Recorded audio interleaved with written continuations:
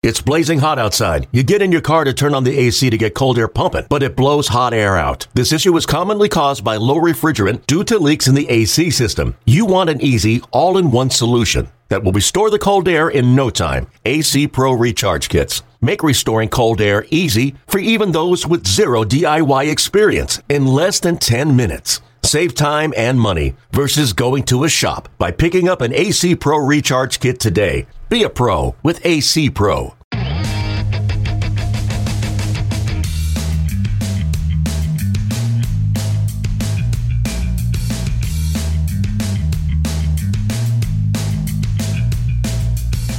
Hey everybody, welcome to another edition of the MLB Pipeline Podcast. I'm Jason Ratliff here with Jim Callis and Jonathan Mayo, and we've got something of a special show for you today. Jim and Jonathan have been quite busy assembling the top 150 draft prospects list. That list is currently a top 100 list. We will be expanding that list. Well, by the time you listen to this, it may already be expanded to 150. So along with that, we're going to do something that we did around this time last year. Jim and Jonathan are going to make their picks for the first 20 picks of the draft. We'll give you some more details about that as we get into it in just a moment. We're also going to take a look at a couple of new top 100 prospects. Seth Corey and Jose Garcia entered the top 100 prospects list over the past week.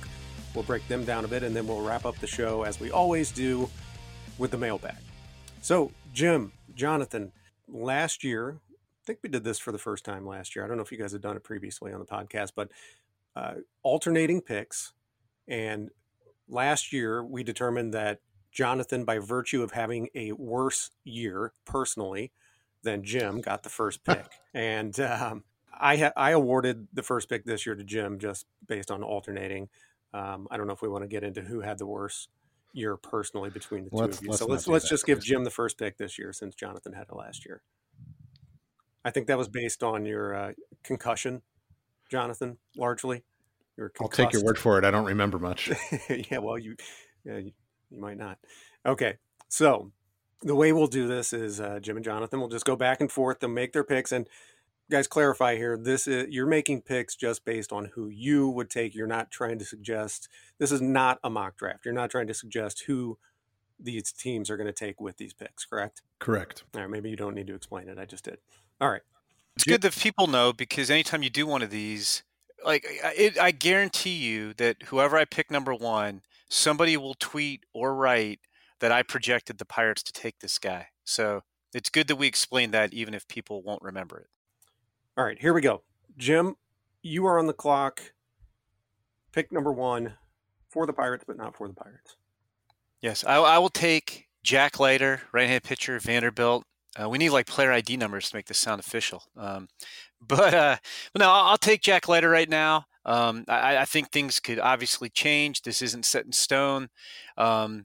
I guess I'll squeeze in our little Jack Leiter update we do every podcast too. He gave up 3 home runs this weekend, which is shocking. Those are only 3 runs he gave up, all of them on fastballs, after we've raved about how unhittable his fastball is. But I still think he's the leader in the clubhouse right now. He can pitch so well with his fastball. He can throw it in the strike zone. Up until last weekend, nobody really hit his fastball at all. There's a plus curve in there. He's got solid, slider, solid changeup. He's throwing more strikes. As we said, the only question he needs to answer for scouts right now is, how's this stuff going to hold up after he pitches 80 or 100 innings? Because he hasn't done that yet. But all the ingredients are there for an impact starter. And I will say, and we're not going to make this a 3-hour podcast, but there's this line of thinking that I've heard multiple people tell me that, if you're the Pirates, you don't want to take Jack Leiter right now because he's almost ready, and your team's so bad you're not ready to contend. Which I don't know if you've heard that, Jonathan, but it's laughable to me that you would theoretically take someone you think is a lesser player because the guy who's better doesn't fit with your timetable. I've never heard that one before, but that theory gets bandied about a little bit right now. It's like the backwards timetable, because usually it's like, you want to pick the guy who's going to get to the big league fastest because you need to show that you're getting better. But Yeah, I've not heard that one. That would be news to me, and I don't think that's what the Pirates will do. But that's not what we're doing here. Correct. So I'm not worrying about anybody's timetable. Right now, to me, best player in the draft is Jack Leiter. I'm taking Jack Leiter number 1.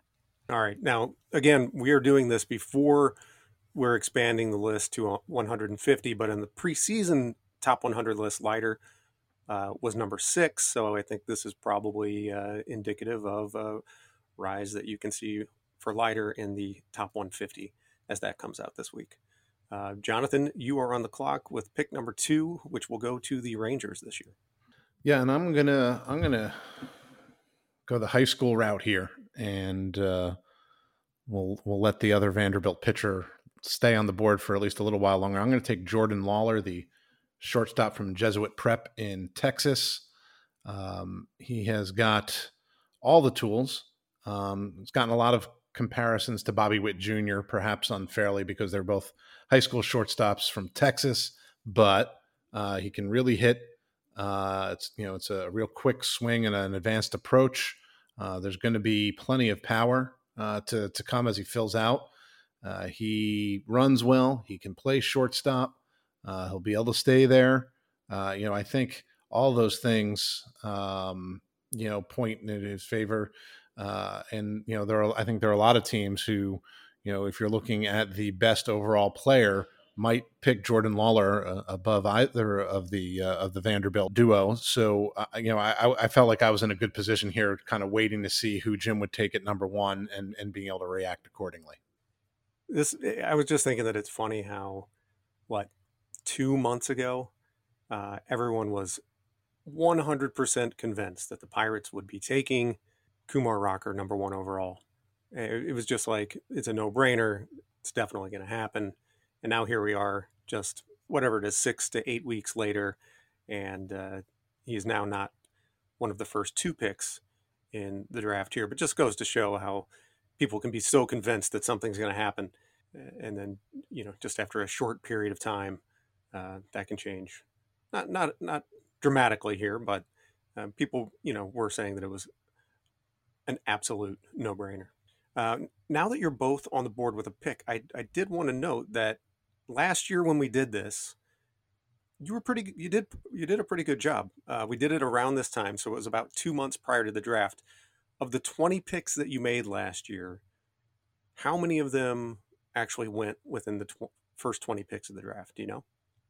And we did this around the same time? Yeah, I think it was either this week or maybe would have been, last week, last year. I'm going to say 18. I'm going to say, there shouldn't have been that many new faces emerging because nobody was playing, but I will take the slightly under and go, I will go 17 for strategic purposes, but I feel like it's 16. It was 17. 17 of the players you picked actually went in the top 20 overall. The ones that did not were, you took Jared Kelly, who ended up going 46th, Nick Bitsko, who was 24th, and Tyler Soderstrom, who was 26th. So of the 20 that you picked in the first 20 picks last year, all of them did go in the first round. So this is you did a good job on this last year. It's perhaps a little predictive. Jim, you are on the clock with pick number 3 to the Tigers. This one, it's interesting because the first pick was interesting, Leiter versus Lawler. This pick, it's a little bit of a tough decision too. I'm going to stay high school shortstop and go Marcelo Mayer out of California, part of the same high school program, Eastlake, that had number 1 overall pick Adrian Gonzalez and 2019 first rounder Keone Cavaco. Just really like his bat. Comparing him to Lawler, I think the bat might be a little bit better, maybe not quite as much pop, but I think he's going to have some power down the line. I think he's a definite shortstop. He's a really good defender there. And I'm going to lean with this pick. I was really torn because, Kumar is Kumar, and he was really good this last week. But I'm going to go Marcelo Mayer at number 3. I just think this guy's a chance to be a star on both sides of the ball at a position that's hard to fill. All right. So, Jim, I have to say, I'm a little surprised. I thought the allure of having Leiter and Rocker, I thought was going to get you, but back-to-back high school shortstops, and Jonathan, you are on the clock. Red Sox at number 4. I am going to stop the quote-unquote slide of Kumar Rocker right here. It's not really a slide. I will take him with the 4th overall pick. To your point earlier, Jason, about how he was the no doubt about it, I feel like Jim and I threw up enough flares about how that he is not the slam dunk that everyone thought he was. That said, he is immensely talented. He is an enormous right-hander with 2 easily plus pitches. I think had a little dip of a couple of starts here, but if his last start is any indication, he's kind of back on track to dominating. Yes, he does miss a lot of bats with his slider out of the zone, but I think that he is going to develop enough of a feel that he is going to learn to start landing that pitch in the strike zone, because professional hitters are going to lay off. But he's got such tremendous swing and miss stuff that there's no way that I would let him get past this spot here. Jonathan, quick question for you. You picked who I would have picked with each of your picks. Did I pick who you would have picked at 1 and 3? Yes. Quick answer. All right.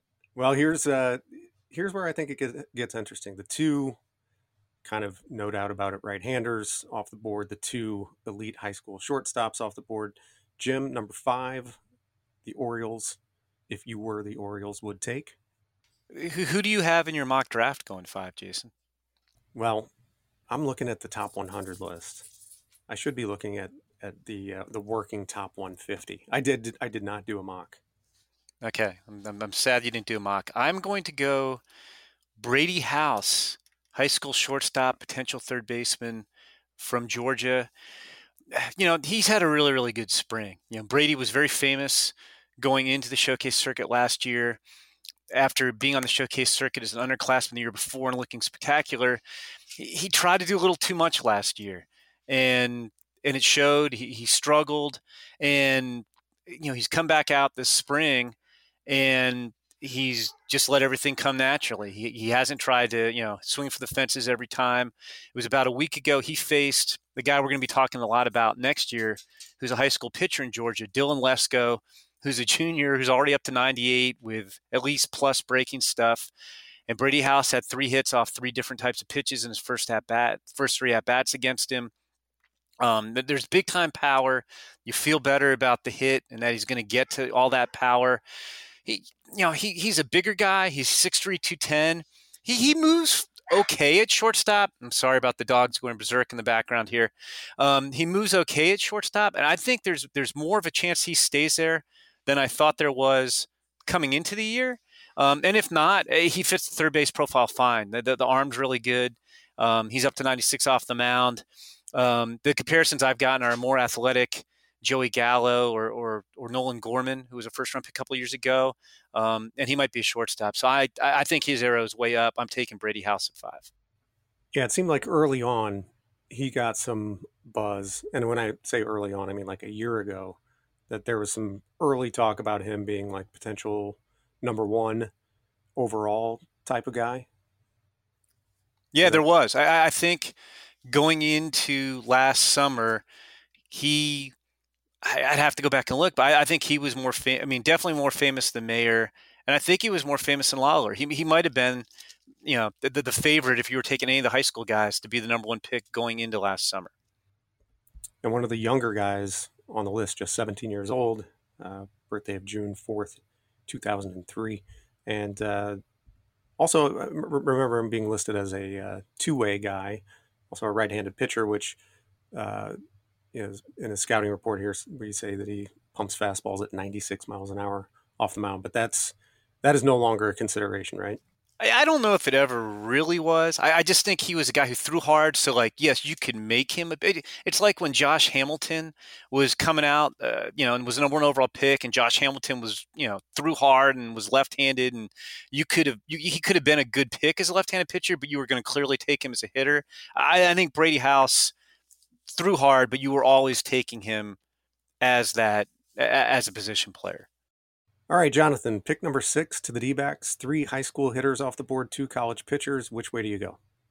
Well, I think it's time to take a college bat, and I'm going to take Henry Davis, the catcher from Louisville, who's made a big jump this year. I mean, this is a guy with tremendous arm strength. And there were some questions about his bat, I think, when he kind of entered pro ball.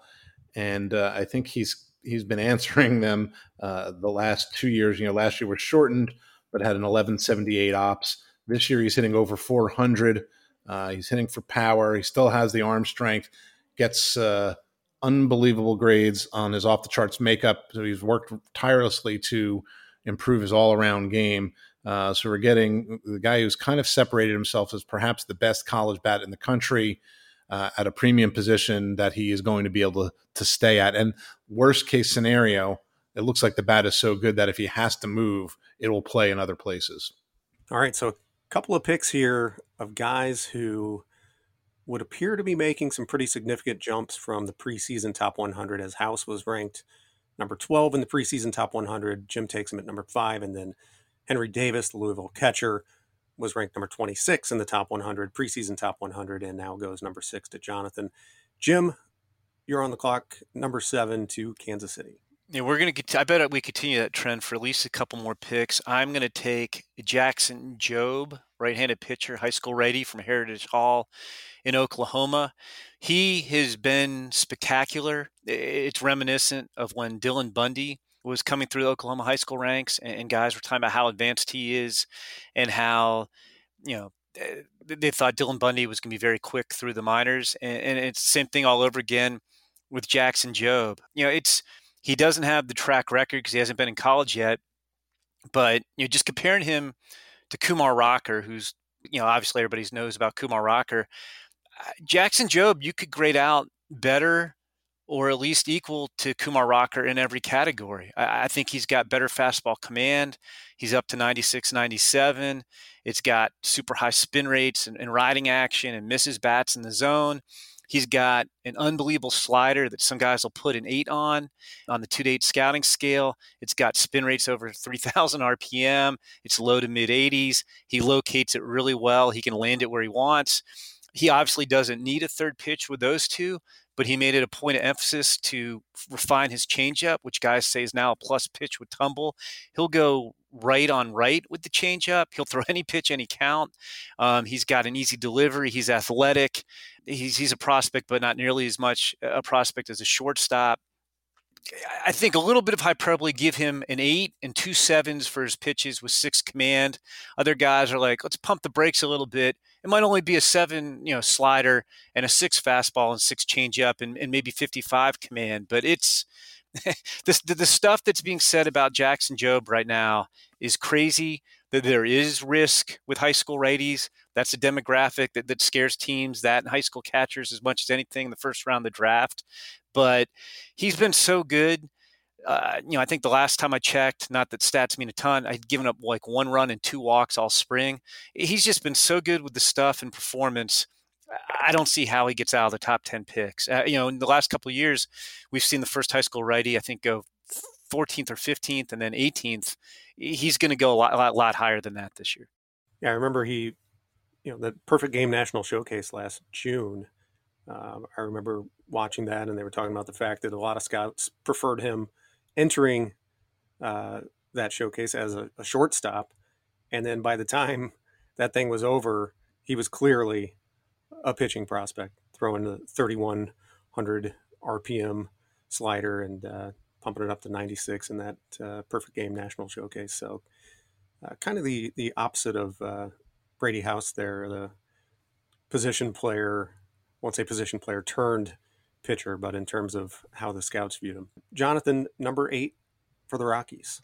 I'm turning into like the college guy here, but I'm going to stay the college hitter rank. And another guy who's making a nice jump forward, and that's Sal Frelick from Boston College. This is a guy who entered the spring probably as a maybe back end of the first round kind of guy. Interesting. He's not the biggest guy in the world. Area scouts tend to love him because of his makeup and the way he plays the game. But he has really, really raised his profile because of how well he's impacted the baseball this spring, especially when you compare to other college hitters who are expected to kind of be in this neck of the woods. He and Davis have stood out because other guys haven't performed while they have. And, Frelick's hovering right around 360 overall. He's showing good extra base pop, even though he's only 5'9", but really, really good back control from the left side. Unbelievably advanced approach. He's walked more than he's struck out in his career at Boston College. And he can really run, so he's going to steal base. And I think one of the biggest things that's helped him outside of how well he swung the bat is that he has shown he can play center field. He hadn't played there before in deference to other players and had played a corner. He's playing center field now, worked really hard to improve on his reads and routes at the new position. And I don't think there's any question that he can stay there. And so that's why I think he's moved himself into the sort of top 10 range when he'll go in July. All right, so the past 3 picks ranked number 26, 24, and 25 on the preseason top 100 list. Looks like they will be ranked higher when the top 150 comes out this week. Jim, you're on the clock at number 9 for the Angels.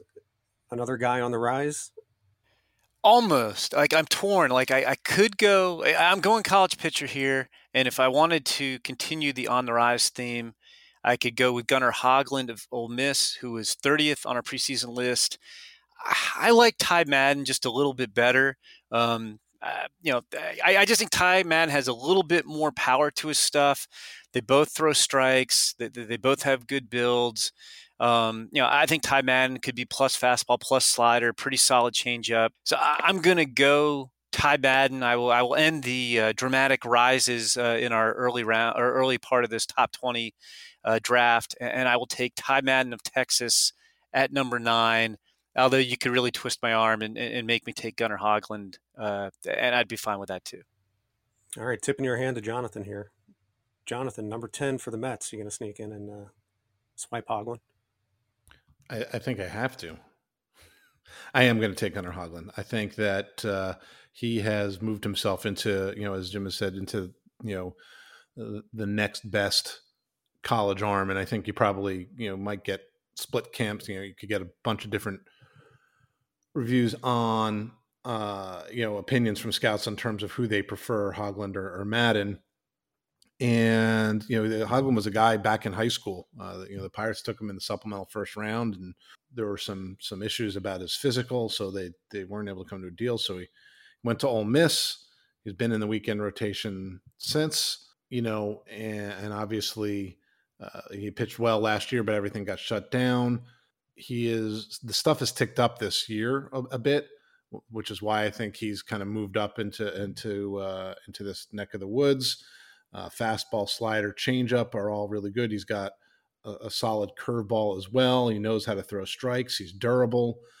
So he may not be like the sexiest, huge, high upside guy, but he's a really, really high floor. And if the stuff continues to tick in this direction, then there's some ceiling there as well. So I'm happy to get Gunnar Hoglund here to wrap up our top 10 picks.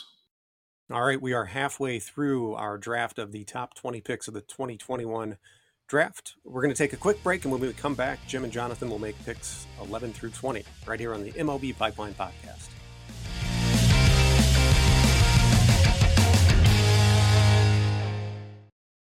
Talking about erectile dysfunction isn't easy. Usually we just brush it off or blame ourselves, saying things like, I lost my mojo. Or we avoid it altogether with excuses like, I had a long day at work, or sorry, honey, I'm just not feeling it. But with Roman, it is easy to talk about. With a real healthcare professional who can prescribe real medication, it's simple, safe, and totally discreet. With Roman, you can get a free online evaluation and ongoing care for ED, all from the comfort and privacy of your home. The healthcare professional will work with you to find the best treatment plan. If medication is appropriate, Roman will ship it to you with free 2-day shipping. The whole process is straightforward, simple, and discreet. Getting started is simple. Just go to GetRoman.com/MLB and complete an online visit. Erectile dysfunction used to be tough to tackle, but now there's Roman. Complete an online visit today to connect with a healthcare professional and take care of it. Go to GetRoman.com/MLB today. If approved, you'll get $15 off your first order of ED treatment. Roman is the official partner of Major League Baseball. That's GetRoman.com/MLB. GetRoman.com/MLB. MLB.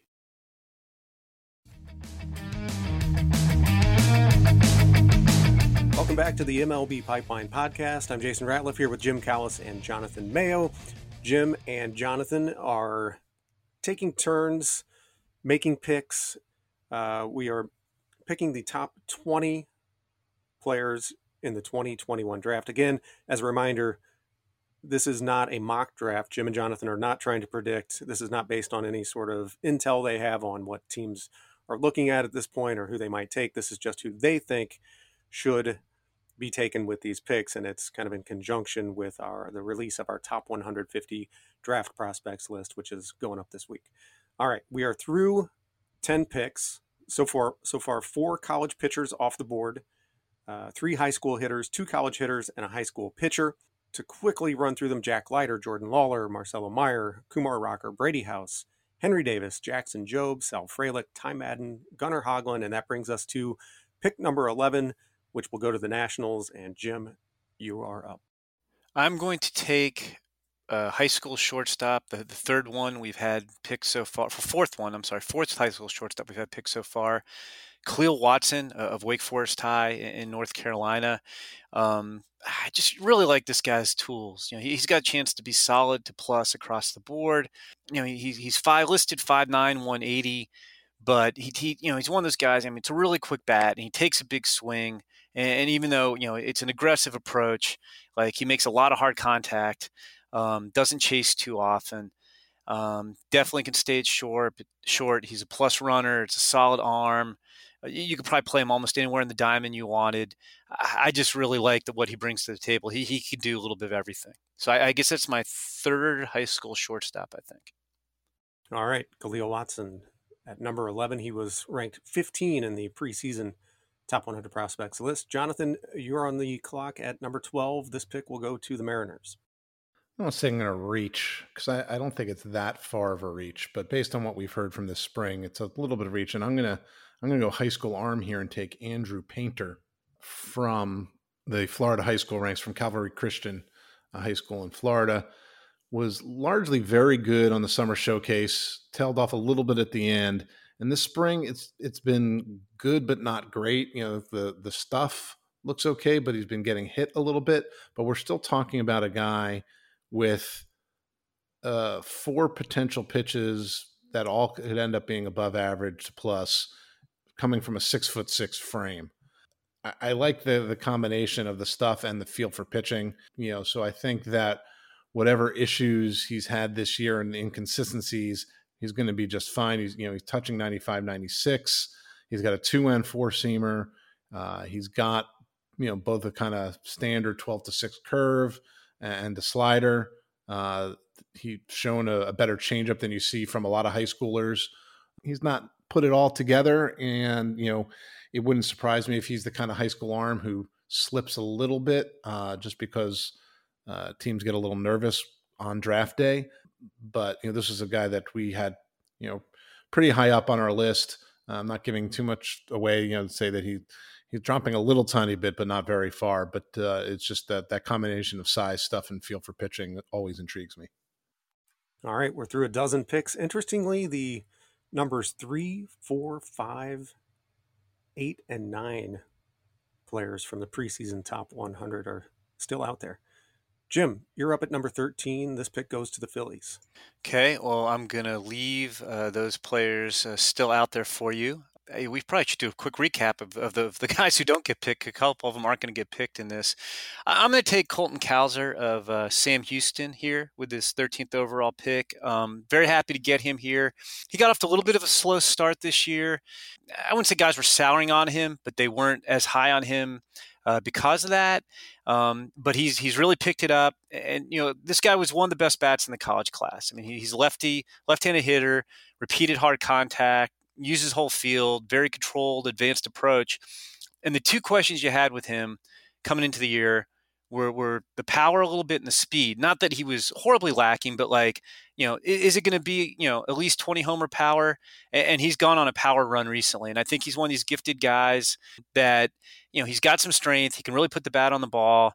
I mean, he could still add more loft to his swing too, but he's hit for power, so he's answered that question. And the other one was, he was kind of a solid runner coming into the year, played center field with good instincts, but when you're not a plus runner, you get some questions. Can you stay in center field? Well, he's running better this year. I think he's running more plus. He's definitely answered the center field question. It's going to be interesting with him and Frelick because they're kind of similar players. I feel like Frelick might be a little quicker. I feel like Cowser's a little bit stronger, and he's definitely bigger, so he's got more power potential. And Frelick's cooled off slightly, and Cowser's on the rise. I'd be curious if the draft were today, which guy goes first. I think they're going to go very close together, so I'm happy to get Colton Cowser with this pick, and he'll be excited because I could team him up with Ty Madden, who I picked at number 9, because they were high school teammates along with J.J. Goss and Matt Thompson, went in the top 2 rounds in 2019. So that Cypress Ranch high school team in Cypress, Texas was just absolutely loaded. I bet those guys are celebrating wildly right now. They are. Jonathan, pick number 14 to the Giants. Yeah, I'm going to go. It's an interesting. We're at an interesting juncture, I think, at this point in our little draft here, because you start wanting to just take guys that you really like. I think more than anything else. I'm gonna take Sam Bachman from Miami of Ohio.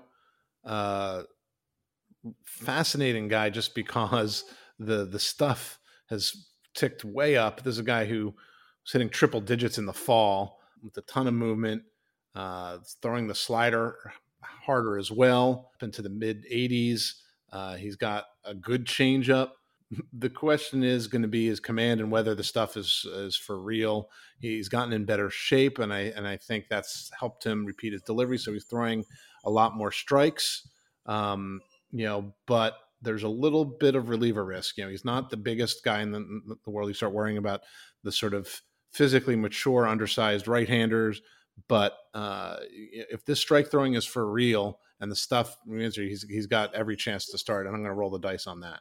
You heard me with that one, Jonathan. I was kind of hoping for Sam Bachman at 15, and yeah, I've had guys put eight fastball, 8 slider on him when he's been at his best this year. So it's a great arm.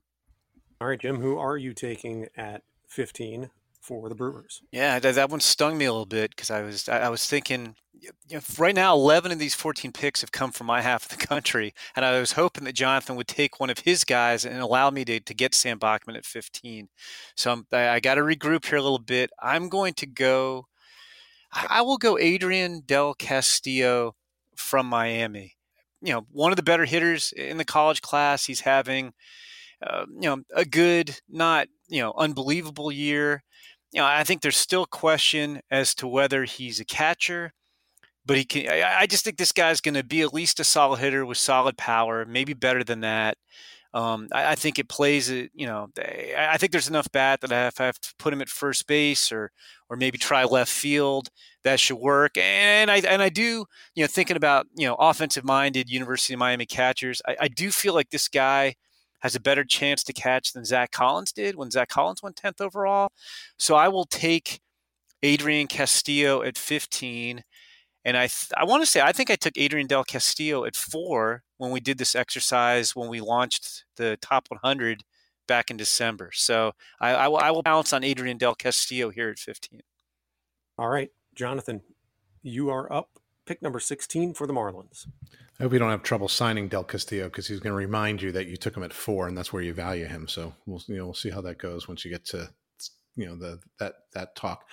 And I'm like, I feel better about the Bachman pick even more now that it stymied Jim. I'm going to go back to the college bat ranks. Another guy who has slid a little bit based on where we had him in December, and that's Matt McLean, the shortstop from UCLA. Got off to a really slow start this spring, and had a lot of people worrying about mostly about the swing and miss for a guy who's not like a pure power guy. He's smaller middle infielder. He's shown over the course of his time that he can play shortstop. When that was in question, he's improved his arm strength. So you're talking about a guy who has a chance to be an above average or plus hitter. He's come on a little bit now with the bat. I think he's got a 10-game hitting streak as we were recording this.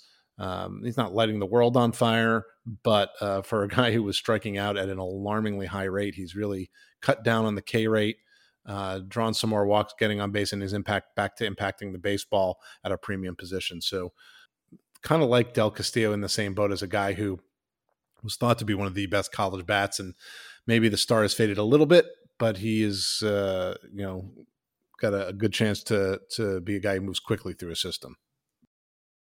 McLean to Jonathan at 16, and Jim, the Reds have pick number 17. You're up. I'm going to take Jordan Wicks out of Kansas State. I don't think there's any question he's the best left-hander in this draft. K-State has never had a first-round pick, and that's going to change this year. This guy's got track record performance, Big 12 Conference Freshman of the Year, allowed 1 run in 4 starts last year, dominated in 2 summer leagues, and has pitched well this spring as well. He's got the best changeup in the draft. It's, I think, a 70 changeup, low 80s, it tumbles.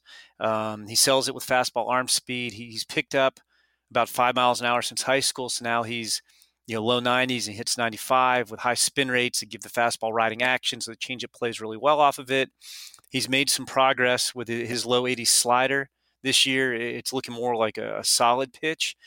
He also has the feel to kind of shape it into a harder cutter or even actually spin like a show me curveball.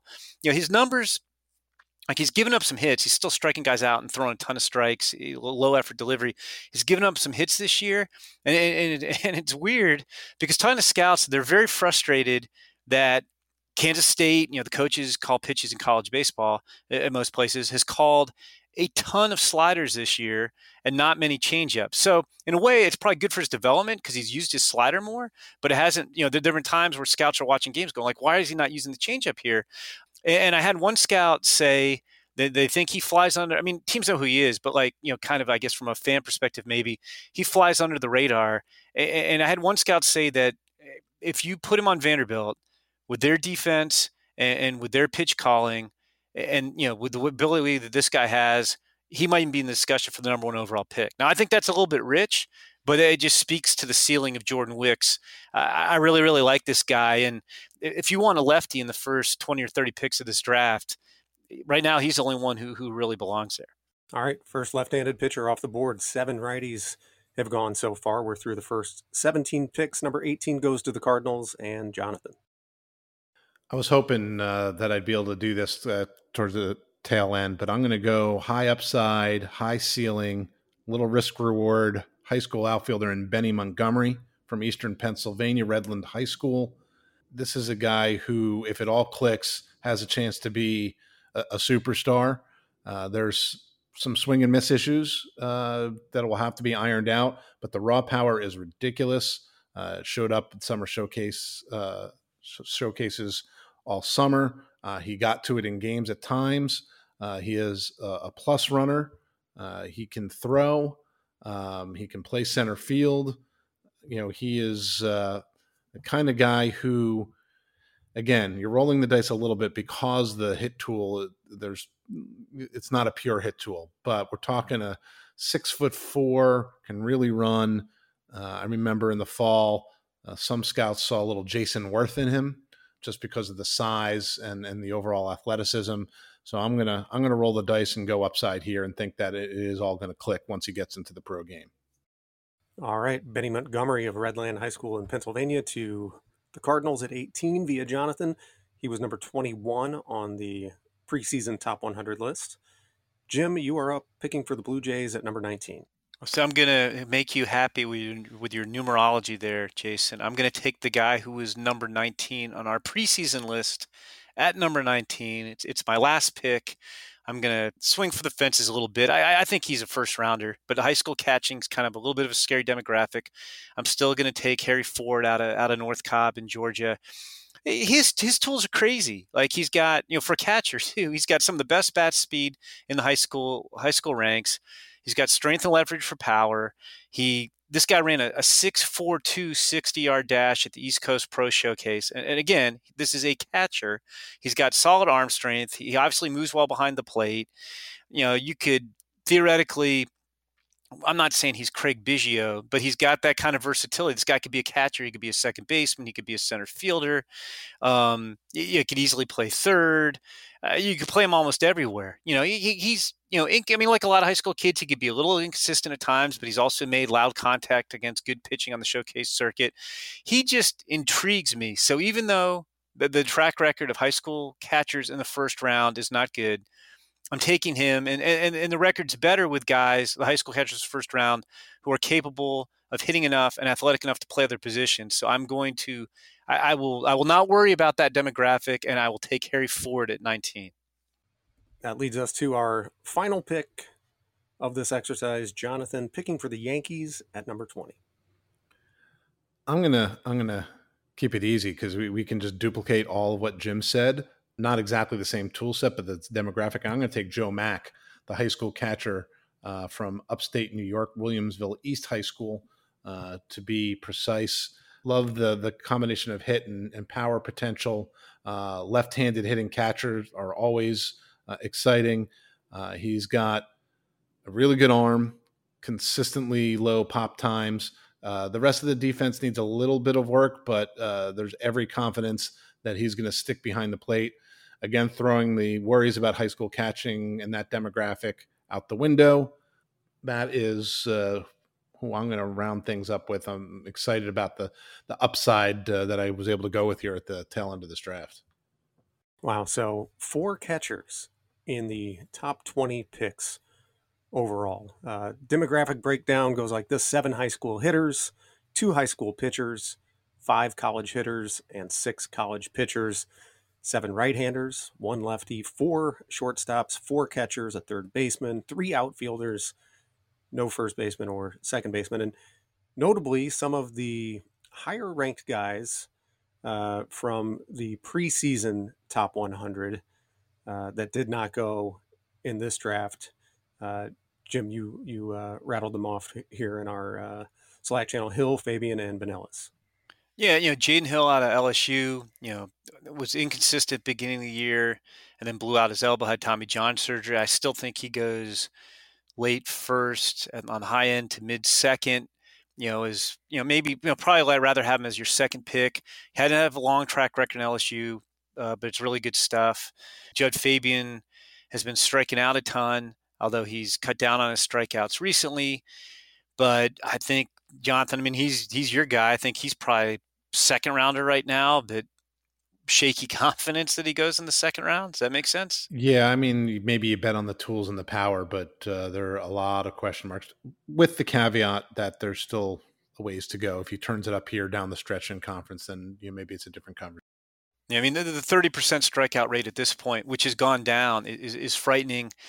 I liked Jaron Kendall a lot a couple of years ago, and his strikeout rate was in the 20s, and he's had a rough go of it. And then Alex Benellis is now playing first base for Louisville, not really looking good there. He got off to a terrible start, although he has, I think it's 6 home runs in the last 2 weekends total, not 6 each weekend. But he's up to 10 home runs. He's hitting for more power. But guys were not sold on him as a third baseman anyway. Now he's looking shaky at first. I think he's third roundish right now. Although if he continues to hit home runs, maybe he can recapture some of that. I think it'd be hard for him to go in the first round, but maybe he can go back in the second. All right, that is the top 20 picks by Jim and Jonathan for the 2021 draft. You can take a look on MLBpipeline.com. We'll have this up in story format soon. And also keep an eye out for that top 150 draft prospects list, which is coming your way this week. We're going to take a quick break, and when we come back, we're going to look at some of the new additions to the top 100 prospects list. That's coming up next on the MLB Pipeline Podcast.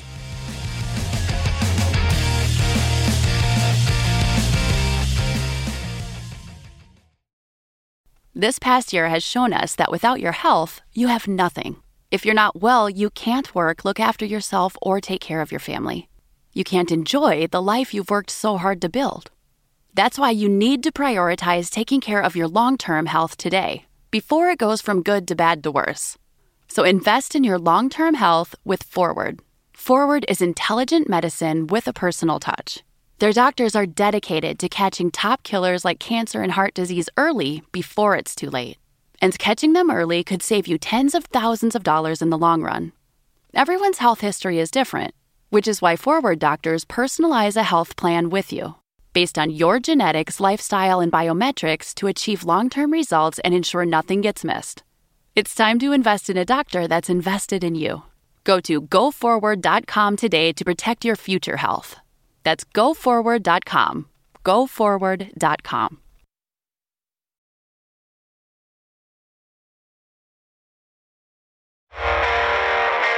Welcome back to the MLB Pipeline Podcast. Jim Callis, Jonathan Mayo, I'm Jason Ratliff. We've been talking draft. Now we're going to shift our attention to the professionals. The top 100 prospects list has undergone some changes since the beginning of the season. We've had, about 8 guys graduate off the list, I think, maybe 9. And over the past week, we had 2 players graduate from the list, Dane Dunning and Bobby Dahlbeck, and they have been replaced on the list by Seth Corey, who's now number 99, Giants pitcher, and Reds shortstop Jose Garcia has moved into the number 100 spot. And Jim, why don't you tell us a little bit about Corey? Yeah, I really like Seth Corey. I do our Giants list, and you sometimes can be higher on guys you talk a lot about, but this guy, there's just so much to like about him. He's an all-state safety playing high school football in Utah. He tore the ACL in his knee as a junior, came back. I know we're pressed for time, so I won't pop quiz you guys, but he was the best Utah high school prospect since Mark Pollock. I don't know if you guys remember him, was a Cubs first rounder in 2005, signed for $1 million as a third rounder in 2017. He's one of those guys, he was athletic and he had raw stuff, and it took him a while to figure it out.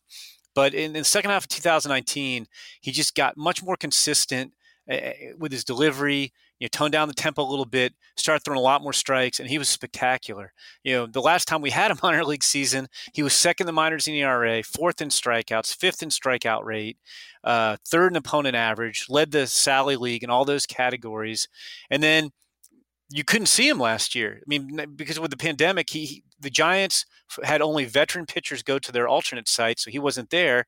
And then because he wasn't at the alternate site, they decided not to bring him to instructional league because they wanted him to stay on his regular offseason programming. So, if scouts didn't get to see this guy at all, but he's got a really good curveball with downer action that he commands very well. He doesn't have trouble landing it for strikes, and it's 90, low 90s. Up to 96. I just realized I said something that was totally wrong. He was in instructional league. I'm confusing him with somebody else because I'm looking here at my notes. He was 93, 95 in instructional league. So scratch the instructional league part of that. And his changeup got better last year too. So I think we're looking at an athletic 3-pitch lefty who's figured out to throw strikes.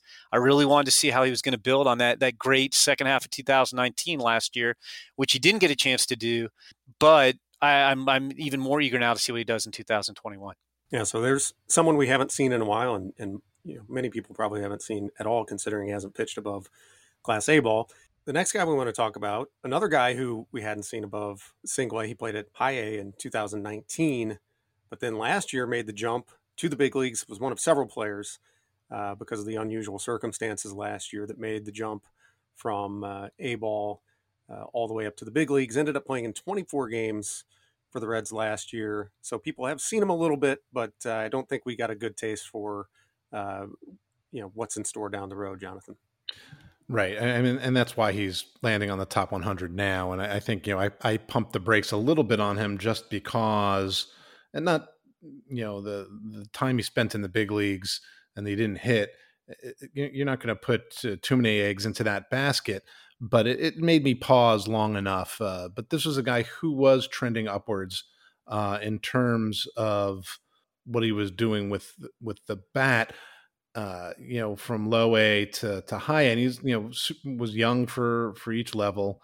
And when he was in the Florida State League in 2019, he everything ticked upwards. His approach got better. There was a little more extra base authority. All of it looked good. Struggled a bit in the fall league, but that's, not a shock for a guy going from A ball after 450 plate appearances.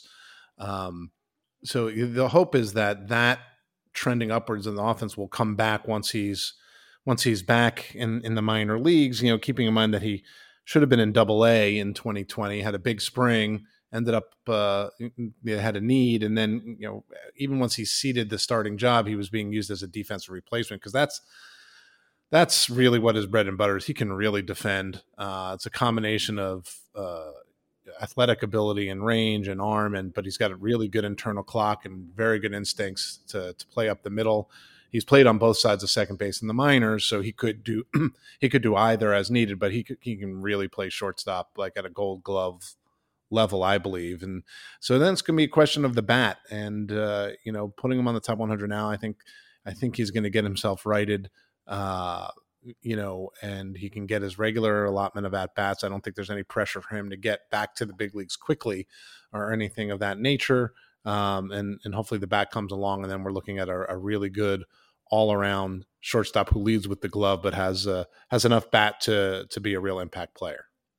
All right, that updated top 100 prospects list is at MLBpipeline.com. Seth Corey and Jose Garcia, the two most recent additions to that list. You can check it out at MLBpipeline.com. All right, we're going to wrap up with the mailbag, as we always do. And since we're talking Reds, and since we got a little bit of time here, we had one question here that wasn't really submitted as a mailbag question, but a reply to an MLB Pipeline tweet earlier in the week, and had some prospecty goodness to it. Jay Bruce announcing his retirement.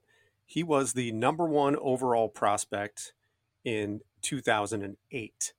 We tweeted out, that he was the number one overall prospect in 2008. Pinstripe Alley, which I'm sure many of our listeners are familiar with, tweeted out in response, former number one overall prospect, thought experiment. If Jason Dominguez had this exact career, 106 WRC plus, 13 seasons, 319 home runs, that's a success, right? Interesting question. Jim, Jonathan, what do you think? Is it a success? Yeah. Will it fall well short of the hype? By a lot.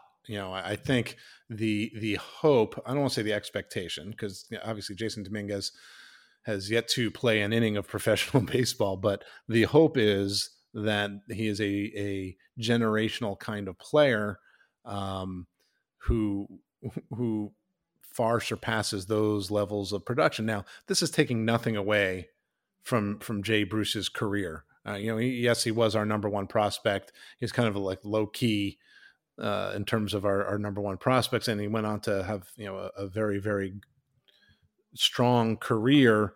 Small tidbit: back when we were doing regular video shows, Jason, I don't know if you remember this, but in the sort of preview video montage for or around the minors show, we used for quite some time a clip. We had Jay Bruce mic'd up at the home run derby in the Florida State League All-Star game, if I remember correctly. You have to go back and look at it, although now I'm remembering, I think it was someone else. He was mic'd up, and then someone else thought he had won. Anyway, I'm going down a rabbit hole here. But Jay Bruce, yeah, I mean, he was not your typical number one prospect. Probably didn't hit for as much average. He's from that 2005 draft that included all the incredible high school outfilders, from Justin Upton up top. Andrew McCutchen was in that draft as well. Many other, not a ton of college players too, but unbelievable draft. But I think 14 seasons and over 300 homers is, and over 950 runs batted in is something that Jay Bruce can look back with pride. And I apologize for going down that one man trip down memory lane there, but that was fun. So you're saying you don't want me to talk about when I gave Jay Bruce the Baseball America Minor League Player of the Year award and went to Cincinnati, and so I won't. But the first part, when you were answering the question, Jonathan, I agree with you. It's just funny with the expectations, and I know I'm the guy who keeps writing about Jason Dominguez being compared to Mickey Mantle and Mike Trout and Bo Jackson, so no pressure there, Jason. But yeah, it's just the nature, I think, of prospects and expectations. Is everybody dreams of ceilings, and sometimes, like, you look at Jay Bruce in that career, and I'm sure there's some people go, man, for the guy who was supposed to be the number one prospect in baseball, like, he wasn't, but like that's a really good career. And it always reminds me of when people look at Pat Burrell, who, when I was covering college baseball for Baseball America, was just the most devastating hitter I saw. Like he was unbelievable. And he went number 1 overall in the 1998 draft. And I'm sure, people think about Pat Burrell like, oh, well, he didn't really live up to that. Well, if you kind of look at his career, it kind of fits like neatly, like right in the middle of how number 1 picks have turned out. And, Pat Burrell hit 292 homers in the big leagues, and he hit 253, which shocks me because I would have thought, he'd hit 300. I mean, he was just so devastating, but like, that's a good career. I think he even got a World Series ring toward the end with the Giants too. And so it's just, as much as, prospects are fun. People get excited about prospects. I actually sold Burrell short. He got 2 World Series rings because he got one with the Phillies. But, everybody gets all excited about what these guys can be. And if they don't reach their ceiling, I think sometimes people view that as a disappointment rather than saying, you know what, that guy wound up being a pretty good player. So, I guess I'll leave the mailbag with this. Jason, Jonathan, 319 homers, over or under for Jason Dominguez? Wow. And we're going to save this and play it back in 25 years from now. I'm going to abstain. Oh, come on. You're no fun. I can't do it. I'll take the under. You're mean. Jay Bruce since he debuted in 2018, had 10 seasons with 20 or more home runs. 2008, how many players do you think just had to be more? Clear. You said 2018. He debuted in 2008. 2008. So he's had 10, 20 plus home run seasons in essentially the last 14 years, counting this one. I will say, thinking of Miguel Cabrera and Albert Pujols, I'll say 4. There's only been 1. Wow. Nelson Cruz. So I was wrong all the way around. There were I think there were 4 others who have also had 10, and Pujols was one of them. I think Cabrera might have been one of them as well. But like big names. Interestingly, he had 18 or more homers for each of his first 10 seasons, and in that span, only 1 other player did that, and you would never guess who it is. So I'll tell you, it was Brian McCann. I was definitely going to guess that. Jim had that. I could hear the words forming on Jim's tongue. All right, quickly, let's move on to our final mailbag question. This goes back to our draft that we did at the top of the show. Tyler Matthew at Tyler Matthew 6 asks, has Meyer surpassed Lawler? And I guess by the results of our draft, well, this is just the 2 of you making your picks, but Lawler went 1 pick ahead of Meyer.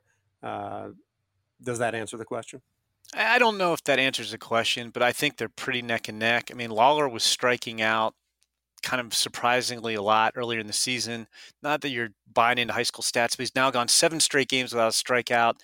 I talked to a team with a high pick who was at a game with the scouting director from team with an even higher pick, and they saw Marcelo Mayer make 3 or 4 errors in the game. They're high school shortstops. There's going to be some inconsistencies. I do think some teams could have Mayer ahead of Lawler, but I don't think that would be the consensus right now.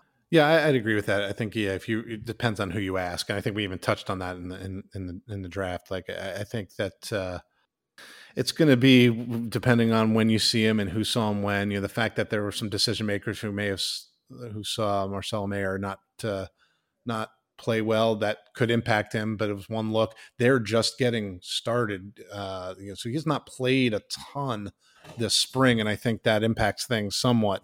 But I think either one would be a very, very good pick, and I think there's going to be some private workouts and things like that may determine their ultimate status in the first round. All right. Thanks to Tyler Matthew for that question. Thanks to everyone for listening. That's going to do it for this week's episode of the MLB Pipeline Podcast.